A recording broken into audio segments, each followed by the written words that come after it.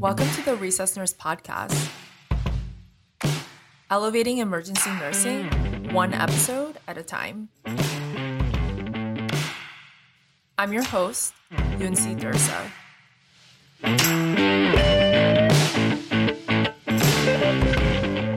Hi, Sergey. Hi, thanks for having me. Thanks for coming on to the show. I'm glad that we're able to not have technical difficulties this time around. Yeah, I'm excited. So, Sergey, you had another research article that just came out in March 2018 concerning the continuous intravenous subdissociative dose ketamine infusion for managing pain in emergency departments. It's very, very interesting. I want to talk to you about it a little bit more just as a follow-up.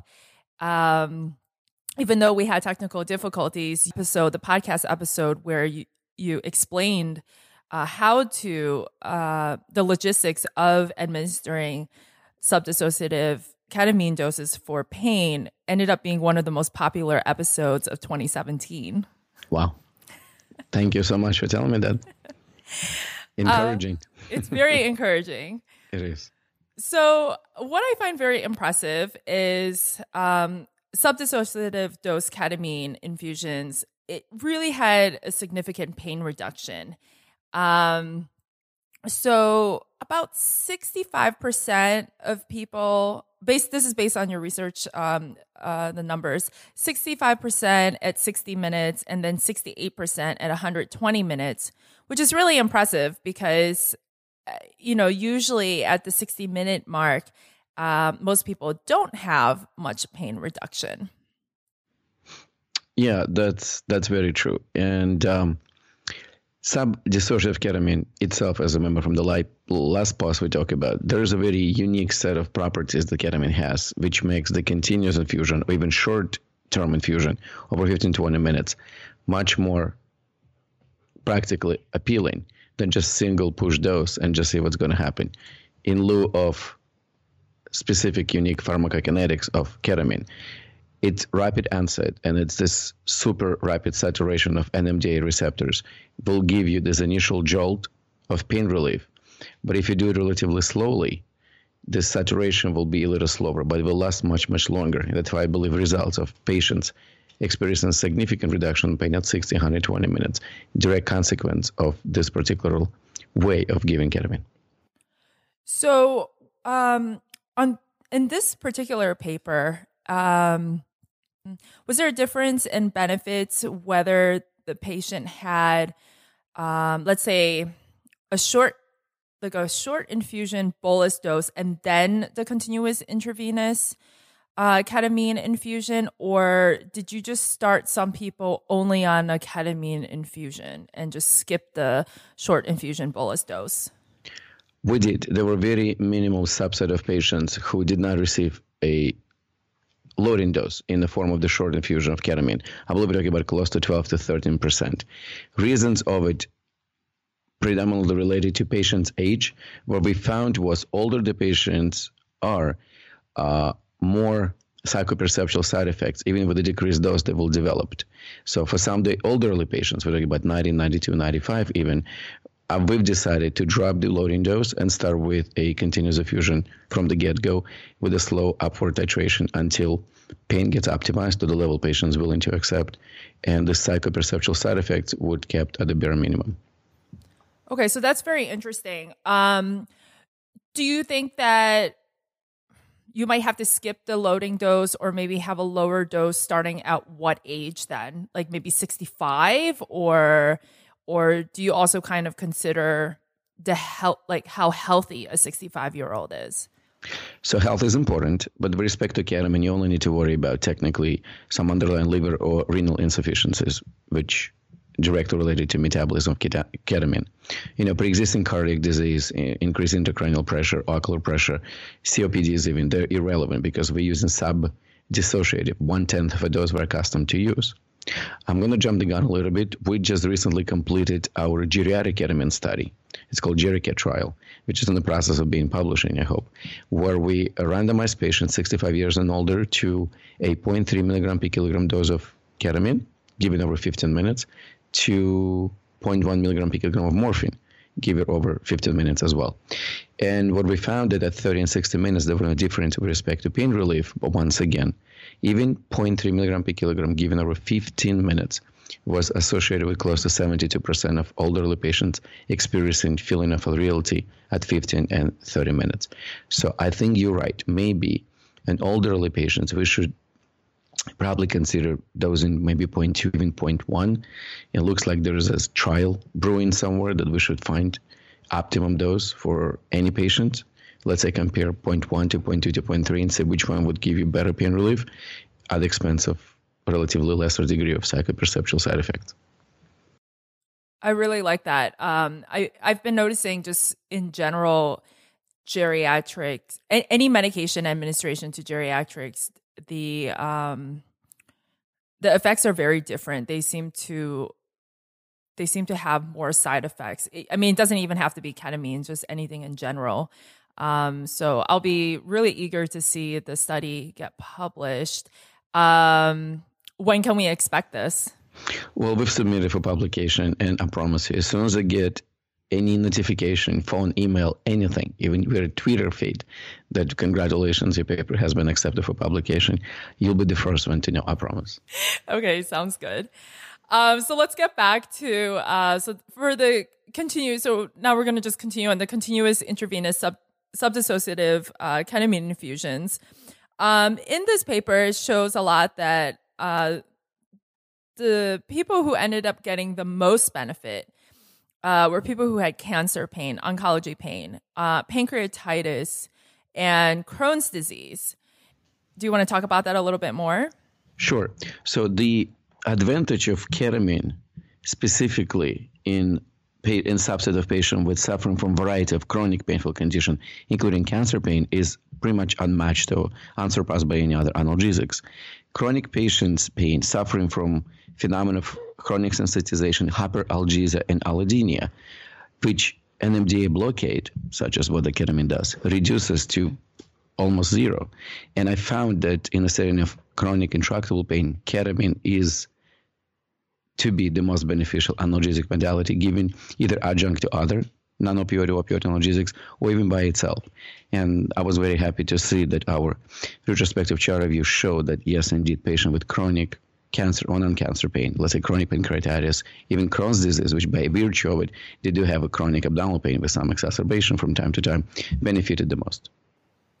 That's really great. And then also another population group that seemed to really have a great reduction in pain scores were these unknown etiology abdominal pain.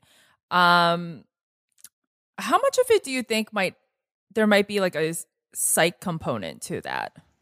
Well, psych component could be present, and there's a lot of now literature and push that apparently ketamine is good for psychiatric emergencies, including depression.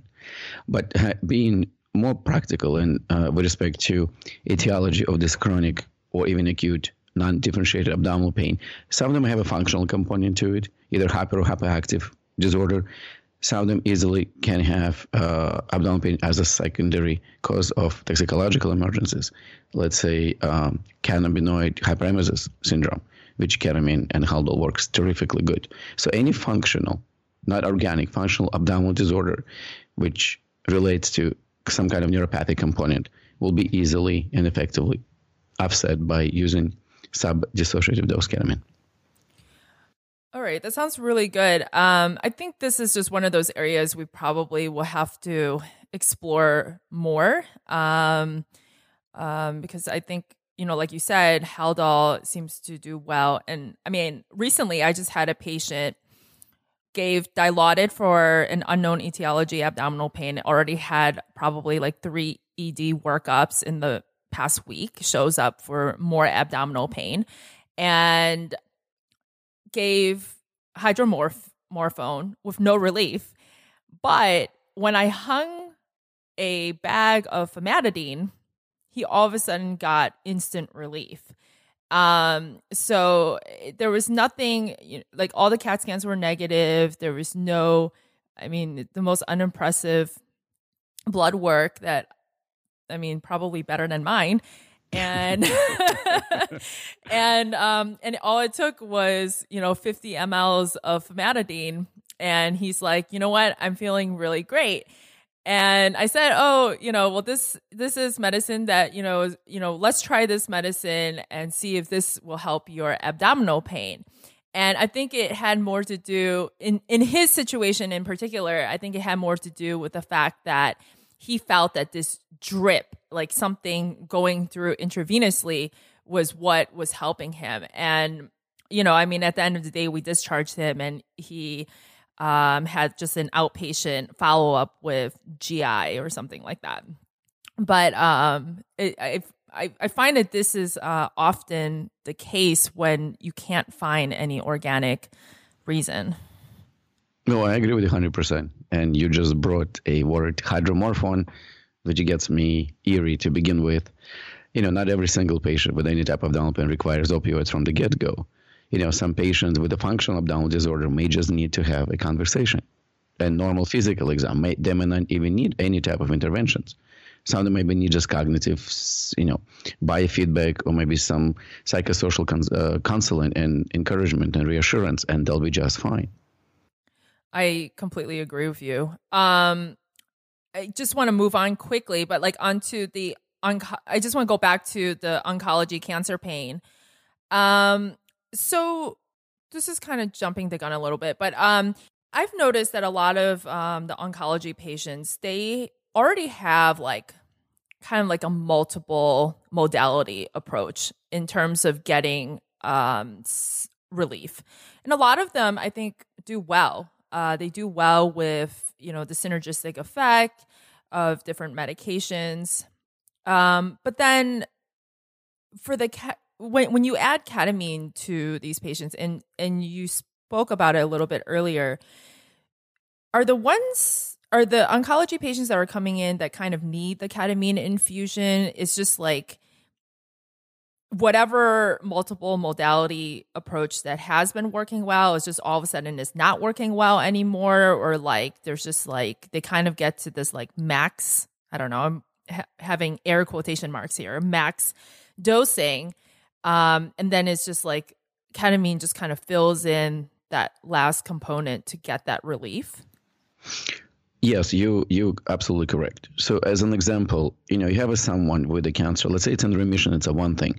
But if somebody gets to the point that it starts to metastasize and pain becomes unbearable, and we're talking about a patient who's taking a large dose of an opioid, for instance, they can close to 300 to 400 of morphine extended release tablets. They can have a fentanyl patches. And in between, they take, let's say, hydromorphone pills for the breakthrough pain. And you round them up and you get your MMEs at 6, 7, 8, 900 per 24 hours. These are inhumane doses, but these are patients who are accustomed to it because they're chronically opioid tolerant. Now, this patient comes in with this armamentarium of opioid analgesics on board, and there's MMEs, and they're in pain. Do we really believe that single dose of 4 milligram of intravenous morphine will do the trick? No. Do we believe 1 milligram of hydromorphine will help them? No. They're already on opioids, and they're technically telling you, I'm so tolerant, I'm so hyperalgesic to it, I need something else. And that's what ketamine comes in. Good example, I had a colleague of mine who on 2 different occasions over the past 2 months took care of a patient with intractable, inhumane level of pain related to metastatic cancers. And those patients were first time given ketamine. Short infusion, and one patient had short infusion and continuous infusion for 3 hours.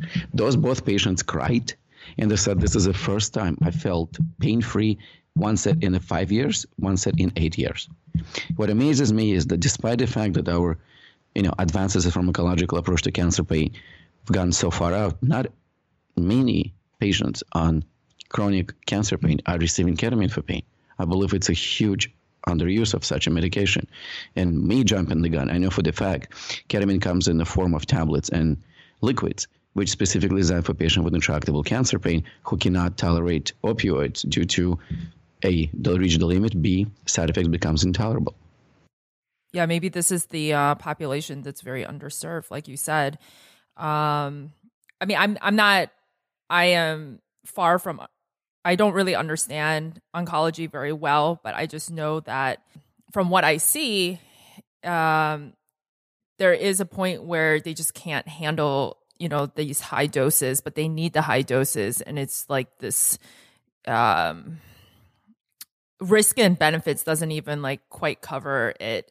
They just can't handle, like you said, like maybe they're just constantly vomiting or there's just other side effects that they just can't handle anymore, but they still don't have the pain relief. So ketamine might be the answer for that as well. I agree with you 100%. And once again, no matter how tolerant you are, ultimately, by constantly increasing and playing with medication dosages, you'll get to the no man's land and you'll start having side effects that will be affected and worsen your morbidity and frankly mortality. Constipation, nausea, vomiting, one thing, pruritus on top, but we're talking about respiratory depression, CNS depression, requirements of rescue naloxone. Things become so real unless we're talking about the palliation end of life care and such. And once again, I do believe ketamine is highly underutilized in its sub-dissociative dosing regimen for patients with cancer pain. I think we should be really using them more in our EDs for this type of patients. Yeah. What kind of do you do? Do you use the PO dosing then in your shop? No. So this is when I'm having a dilemma because I'm educating people and again for the fact that ketamine does exist in oral forms. But I'm just trying to think for a second. Just imagine if we start prescribing oral ketamine. The opioid epidemic becomes irrelevant. Then we will turn the entire country into the ketamine addicts because ketamine has a very, very high addictive properties and ketamine is highly abused in the United States, maybe not the level of heroin and fentanyl and mix of the drugs and even prescription opioids, but I know for the fact it's highly abused. It's very recreationally used for high purposes. So I'm happy that there is a medication that will help patients with terminal cancer, metastatic cancer, pain-related condition to feel better, but I would not prescribe ketamine for any other patients, and because I'm afraid we're gonna have a pandemic instead of epidemic. Right. And that is a concern of mine as well. Just when I first started to understand how ketamine could just help with pain in general, that was actually a huge concern of mine because I know that there are ketamine parties. And it is a drug of choice, a party drug of choice that a lot of people use. And they do come into the emergency department like the same way as if they're high off marijuana or, maybe some LSD or something. So, so that is, I think it is important to be cautious in that sense as well, to not create another problem. Right, well, I agree with you 100%.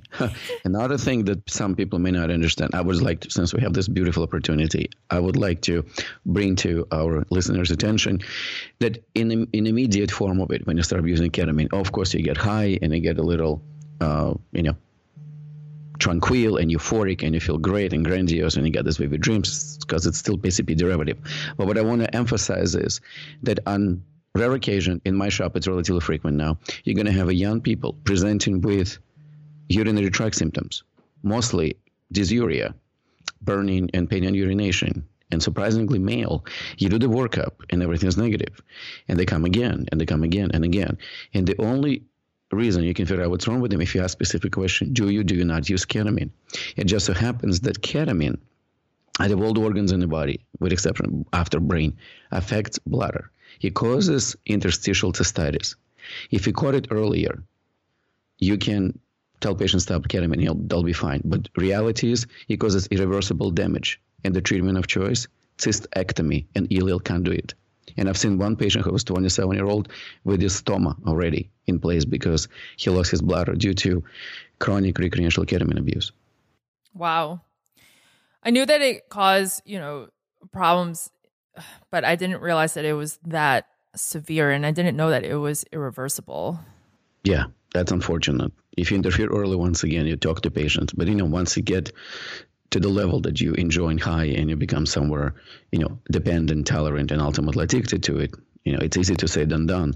But once again, young people with urinary tract symptoms, negative workups on multiple occasions, it's kind of prudent to ask the question, do you overuse ketamine on a recreational basis? And you might be surprised. Yeah, I mean, I think that will be something I'll start to ask with that presentation now. You had mentioned when we were talking about oncology patients, the concern of like respiratory depression. So another population is the sickle cell population.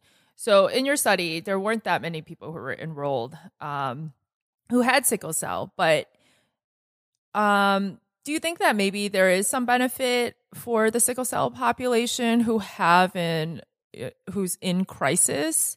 I'm a little bit sick of having these patients have very high levels of hydromorphone injections, and then they're on a PCA pump of hydromorphone, and I have to put these patients on telemetry monitoring, and often they go cyanotic, and I have to give a little Narcan.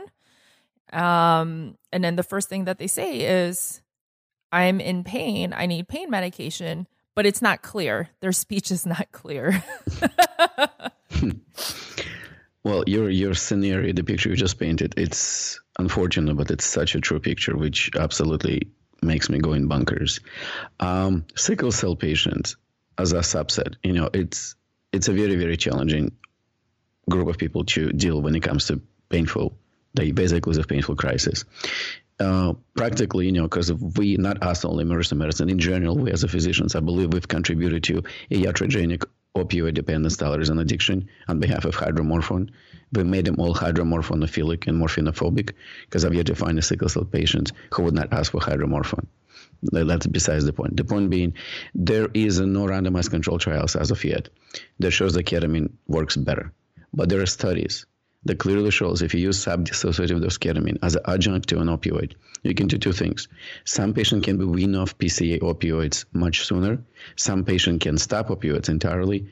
But for the most part, close to 90% of patients were able to have their opioid reduced by 50%.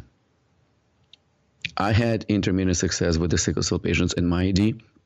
If I can establish an IV accesses, I spend at least an hour convincing him to try this medication, and I've had great success of it in the ED. But now imagine if I have to admit this patient to the floor, then ketamine gets stopped, and they go back up on the floor, and they get a PCA hydromorphone, and 45 minutes later, they're purple, they're cyanotic, they're not breathing well, and they need to have an naloxone reversal, and ultimately get shipped to ICU. So before we do this, I believe we need to have interdepartmental protocols with a buy-in from pharmacy. We need to have a clinical pharmacist to help us out. We make sure nurses are in as a buy-in, but we need to be able to use ketamine in the ED and then transfer these patients on the floor on ketamine for their own benefit. Right. And I think that's actually probably a huge barrier right now.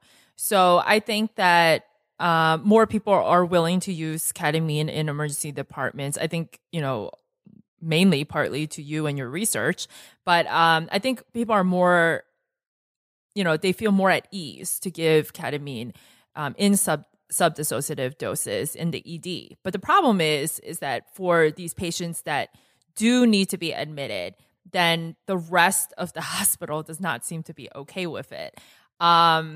So I think this is actually a barrier right now, but this is also more on the newer end of things. So I hope it doesn't take too long for this barrier to be overcome. Well, I certainly hope, and I agree with you 100%. From an operational point of view, one of the options, one of the way to offset this barrier is if the institutional hospitals do have a capability to use a clinical decisional unit or OPS unit. And if you have a departmental protocol, which is, let's say, co-signed by director of nursing, ED people, and clinical pharmacist, you might be able to admit patient with a painful vaso-occlusive crisis of sickle cell origin on continuous infusion of sub-dissociative dose ketamine to CDU or to OPS unit up to 24 hours. And if pain gets better, either as an adjunct or as a sole agent, if pain gets better up to 24 hours, you can discharge and home follow-up. If it doesn't get better, then you can get, pain consult, Hem-Onc consult, and then you see what can be done. But at least there's a way of initially manage these patients without exuberant amount of hydromorphone on board and make them feel actually better. And have you have you been talking to like the pain consult or the pain management team over at your shop? Are they involved at all with subdissociative ketamine, or is it just kind of in the ED? Well, as of right now, it's still limited to the ED. We were able to put a protocol together. I was very proud, and I'm always proud to announce that one of my clinical nurse educator in the ED put together a protocol for subdissociative dose ketamine, continuous infusion for patients who are going to PACU, SICU, CCU, or even telemetry for non-chronic acute postoperative or traumatic pains. We're slowly getting warm up towards our hem-onc colleagues, but the battle is not going to be easy because I'm not sure there is a great deal of dissonance. There's a great deal of, semi-aversion to ketamine as an analgesic, partially maybe because there's a knowledge barrier, partially because they're accustomed to use hydromorphone, morphine, fentanyl, and such and such and such. The talks are in progress, but look, common goal is a patient care. If you can provide safe, judicious, and effective pain management without putting patients into ICU on a respirator and using naloxone, then we have a shot. Yeah, I think there's a shot. But that's excellent to hear that the clinical nurse educator was able to put together a protocol. So I just want to go over administration review one more time. So starting dose, you're using like 0.1 milligrams per kilo per hour. And then you're titrating every 30 minutes by 2.5 to 5 milligrams. What exactly are you looking for? Like, how do you know how much to titrate? So like, let's say 30 minutes pass and this patient is, still having some pain. What makes you say, okay, I'm going to titrate up by 2.5 versus 5 milligrams? Well, the first question is you approach the patient, how do you feel? And the patient says, well, I'm still in pain. And then the follow-up question is, would you like to have more of the pain medication? If patient says yes, and then right before I start titrating up, ask the questions, are you feeling weird? Are you feel like you having out-of-body experiences? Are you feel too nauseous? Or dizziness is driving you crazy? So I'm just looking for this psychoperceptual component that may interfere with the patient's well-being at this very moment. If patient tells me, I'm still in pain, but I'm okay otherwise, I can go by 5. If patient tells me, pain is a little better, and I feel like I'm getting more dizzy, or I feel this weird sensation that I'm quicksanding, then I'm either continue at present dose or I go by 2.5. I see. And so when you say you're going to increase by 2.5, just to be clear, let's say you started at 0.1 milligrams. Now, are you doing, let's say you increase by 2.5, is it now they're infusing at 2.6 milligrams per kilo per hour? No, it's a fixed dose. This is not a weight-based dose. We're going 2.5 milligram or by 5 milligram up. Let's say I use 0.1 to starting dose. I usually do 0.1 to 0.15. Let's say 0.15 mgs per kilo for 70 kilos. It's 10 milligram per hour to start dose. So at half an hour, I go either to 12.5 or 15 milligram per hour. I see. So initially is a weight-based dosing. Subsequent titration goes as a fixed 2.5 to 5. Okay. And so then that is given, so you just continue the continuous infusion, and then you just kind of give like almost like a PRN like a PRN bolus dose in between? I adjust the pump. Because as I said, if so pump is set for 10 milligram per hour. So I approach half an hour later, and if patient feels better, I leave it at 10. Patient in agony, I change the pump to 15 milligram per hour. I get it. If patient feels in between, I go to 12.5. It's checks and balances. Usually first hour and a half, it's challenging because you just need to get a proper way to balance the rate of psychoperceptual side effect, which will be limiting factor of continuous infusion or pain. But once they're optimized, then you're good to go. Once again, in between, you can give either if you non-opioid and opioid analgesic if you need to. You can easily have somebody with a hip fracture, you do the block, and they're still in pain. You can do a little of ketamine, and they're just doing fantastic. So other medications should be still instituted at proper discretions, but that's the ketamine itself infusion. That's how you usually manage. Okay. And then let's say, now you've got like an optimal dosing for the infusion, then you're still checking in every 30 minutes to start titrating down? No, then I leave a plateau, and if they're long enough with me in my ED, I usually give them about an hour or two to get better, and then I slowly titrate down. But usually I never got in higher than 20 milligram per hour. That was the highest I've ever gone to it. Usually there's somewhere between 8 to 14 that actually do well. The hardest part is sometimes you put the patient on continuous infusion. If I have a policy of our department, let's say patient needs to go for an MRI. We have a policy that the patient cannot go on continuous ketamine infusion, even sub-dissociative dose ketamine out of ED. So we need to stop the pump, patient goes to MRI, comes back, and we back to 0.0 because they're in agony, they're screaming, so we need to start it again. But if patient doesn't need to go anywhere else, you give him an hour or two of plateau, and you feel like they're doing great, you just start decreasing by 2.5 milligram downward. Okay. That sounds good. The weaning itself is not as important for sub-dissociative ketamine. You can simply stop and nothing happens. We're not talking about the benzos, we're not talking about propofol, we're not talking about fentanyl. We really don't need to worry about rebound anything, pretty much. It's such a minuscule dose. If you think of it, 15 milligram per hour. Right. It's 0.12 milligram per kilogram per hour. It's really nothing. I guess my question was like, let's say they're done 2 hours, they're like, I feel fine. If I just stop it, and then is there any kind of a downtime that you have to watch them before sending them home? Or do you know what I mean? Like, do you wait like 30 minutes, see how they do, and then send them home? Or you just kind of like, great, turn this off. They're breathing, they're ANO ×3, they're walkie-talkie, not in any pain. We fix them, give them the discharge paperwork, and go home. Yeah. So that's what I usually do. And there's no real arbitrary time how long you have to watch patients after ketamine short or continuous infusion stopped. There isn't, because I've yet to see massive rebound of pain or psychoperceptual side effect, which never usually come back. They're traditionally short-lived. The major key is if you're anticipating the patient ultimately will be discharged because you're doing additional things to it. You just need to load him up with either ibuprofen, acetaminophen. If you press for it, you may give him a additional dose of oral opioid if somebody has a broken ankle and such, but they're planning to be discharged. And once it's all sets in, you wait for the oral medication to kick in, which is about 30 minutes to 45, and then you can technically safely discharge patient home, pending, of course, evaluation that they're not, pre-holing, they're not tripping, they're not having, severe dizziness, they're not having awful nausea and vomiting that will need to be addressed. As you said, if they're Lutetium ×3, they still, I feel better, they walkie-talkie, they can tolerate PO and stuff like the usual thing, and have somebody who take them home, they can be discharged. Sounds great. Okay, so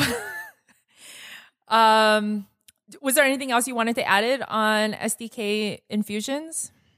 No, we did everything. I'm actually very happy you've given me this opportunity to talk about this. And I love sharing this stuff with you. And you're pushing the agenda, and I'm just supporting it from my side. This is great. Just I want people to be aware of it. It's a really good analgesic modality. There's a lot of barriers with respect to administrative component to it, who's allowed to, who's not allowed, what are limitations, what the hospital wants and such. But at least within the ED, we should be able to utilize it for variety of painful conditions. That's one word, variety, including chronic cancer pain as well. Thank you so much. I really like these opportunities of us discussing this. I think it's just going to be more and more common as more people understand it better. And then, we'll see over time. I think that's, as always, time will tell. No, I agree with you 100%. That's a very enjoyable venue. And what you're doing is fantastic. I cannot be happier to publicly acknowledge your contribution to World of Emergency Medicine and beyond. And I'm happy to be here and to share in our experiences, our mutual experiences, such as we follow the common goal of patient care. Thank you so much. You've just listened to an episode of the Recess Nurse Podcast. Thanks for tuning in. I'm your host, Yunsi Dursa. Check out the website, recessnurse.com, for show notes, a place to leave your comments, and start a conversation. You can also follow me on iTunes, Twitter, and Facebook.